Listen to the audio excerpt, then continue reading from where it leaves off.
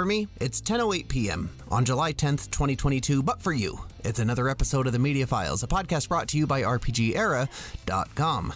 The Media Files is an all-purpose pop culture review to help you get through those boring water cooler conversations. I'm your host, Kyle, and with me in my ever-evolving second chair is the... darn it, I was going to say something of baking. The broad of baking doesn't sound nice. Yeah, that's rude. What's another word that starts with a B? That's not mean, though. The bounty. The beautiful baker. No. We'll workshop that. Lindsay, welcome back to the Media Files. Thank you. And this is a little bit of a late episode. We had a very busy week this week and weren't able to sit down and record this episode up until this point. But I want to say, too, normally we have Sean on when we talk about Marvel-related things. And I think that this is your first appearance on the show as we talk about something Marvel-related. I think it's the first appearance of somebody not Sean as we talk about something Marvel-related. But that's okay. I wanted you on here for specific reasons, and we are going to have Sean on next week because we'll be talking about Thor: Love and Thunder at that point. Yeah, why are we doing Miss Marvel and not Thor?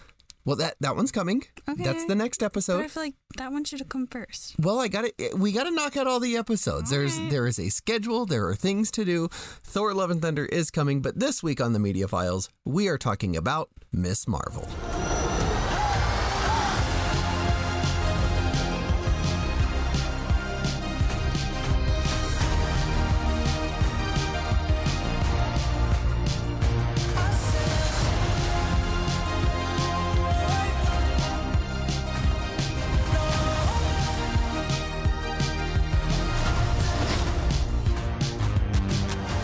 Miss Marvel is the newest Marvel Cinematic Universe series streaming exclusively on Disney Plus and follows Kamala Khan, a teenage superhero enthusiast who inherits a magical bangle. Kamala has to learn how to harness her new powers while also navigating teenage relationships, family drama, and of course, evil djinns. Miss Marvel debuted on June 8th, 2022, and 5 of the 6 episodes have aired so far. It stars Iman Vellani, Yasmine Fletcher, Matt Lintz, Aramis Knight, Reese Shaw, Zenobia Shroff, and others. Now, Lindsay, we are all caught up. We've watched the 5 of the 6 episodes that have happened, and I don't feel bad having you on instead of Sean to talk about something Marvel because you are 100% caught up on Marvel lore. You and I do watch every single thing that's Marvel related that comes out of Disney. And I have some knowledge. Yeah, you've got it all. You've seen all of the hundreds of hours of Marvel material up until this point. And so now, watching Miss Marvel, what are your overall thoughts on it? I don't think it got very good until about episode 4. Really? Yes. Why is that? I feel like they just didn't make... I liked the comics. I thought those were very fun.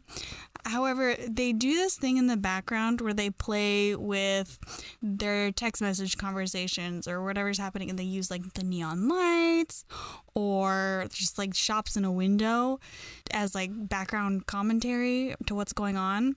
And then they stop after the first episode. And I don't know why they didn't stick with that style. There's so much they could have done with it. So do you like it starting in episode 4 or you liked it up until?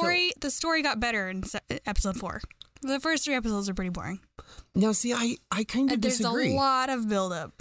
I disagree quite a bit to this, actually, because like you mentioned, the style choices in the first episode I thought were really cute. Cool. There's some neat, like, cartoon comic-y kind of stylistic choices. Like you said, the text message bubbles that pop up here and there, neon lights in windows that are messages from somebody else that I think are really cool, a really neat part of the scenery and very inventive. And then almost like a the old Batman thing with like the pow, boom, like that kind of comic-y representation in this TV show was kind of prevalent in the first episode. Mm-hmm. And then you're right, it stopped altogether, and I was really bummed out by that. Kamala is, like I said, she does not start a superhero. She starts as a superhero enthusiast, specifically Captain Marvel. She cosplays her at a convention, and that kind of personality of hers, I think, trailed off into the show, especially in the first episode, really well, and the style choices of the show. And I loved that about the show.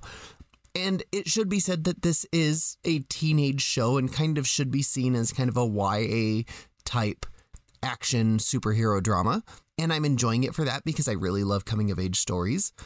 But I feel like after the first few episodes, they've really gotten rid of that. They've gotten rid of the teenage angst. Mom and dad are mad at me.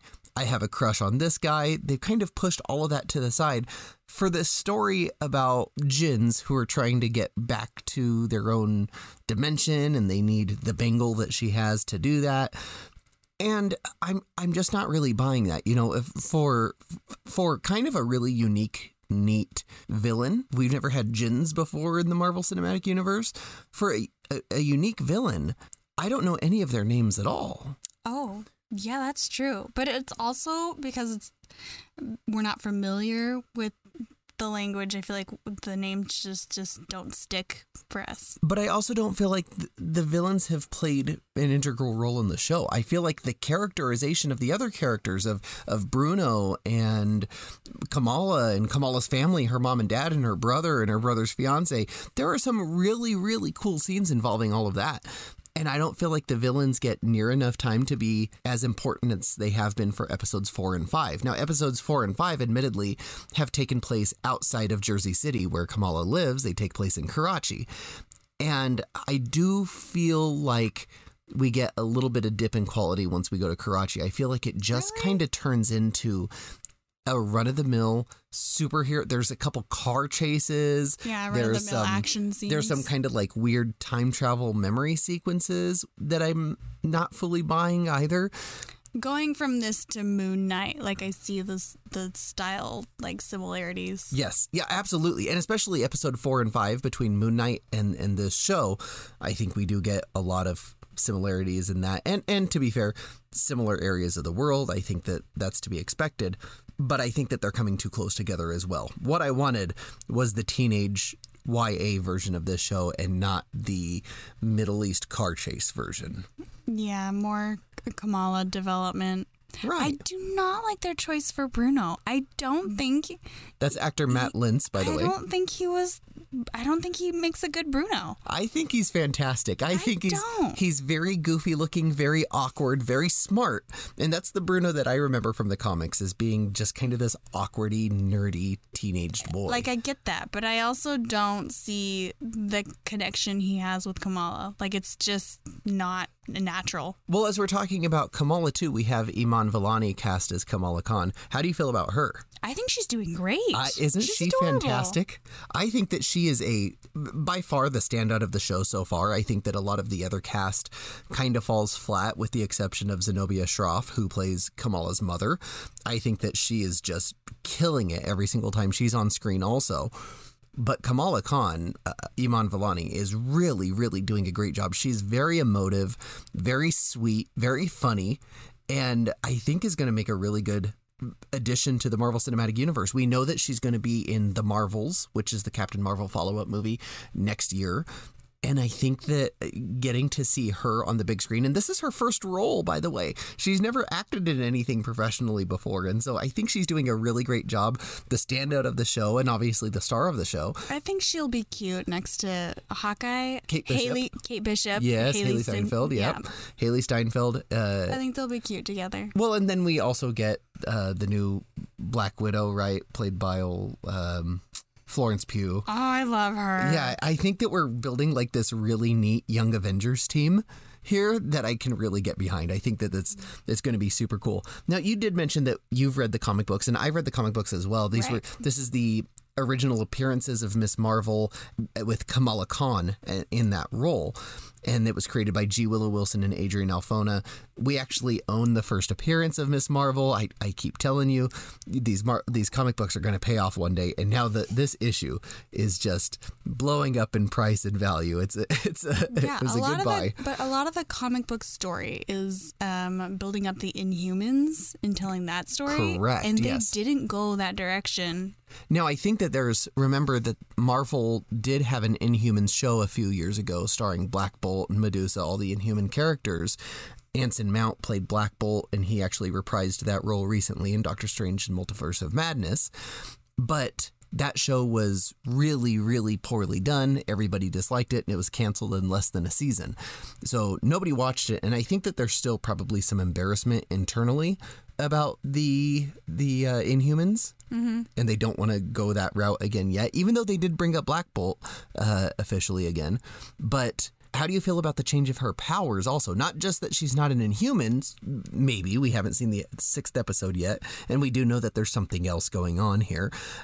But her power set is different, too. It is different. In the comic books, she gets what she calls embiggening powers. She always calls them... She comes up with silly words. Yeah, and it's basically size shifting, right? She can stretch her arms, she can grow Big. 10 times her size, she can shrink down really small, and so kind of an Ant-Man meets Mr. Fantastic power set.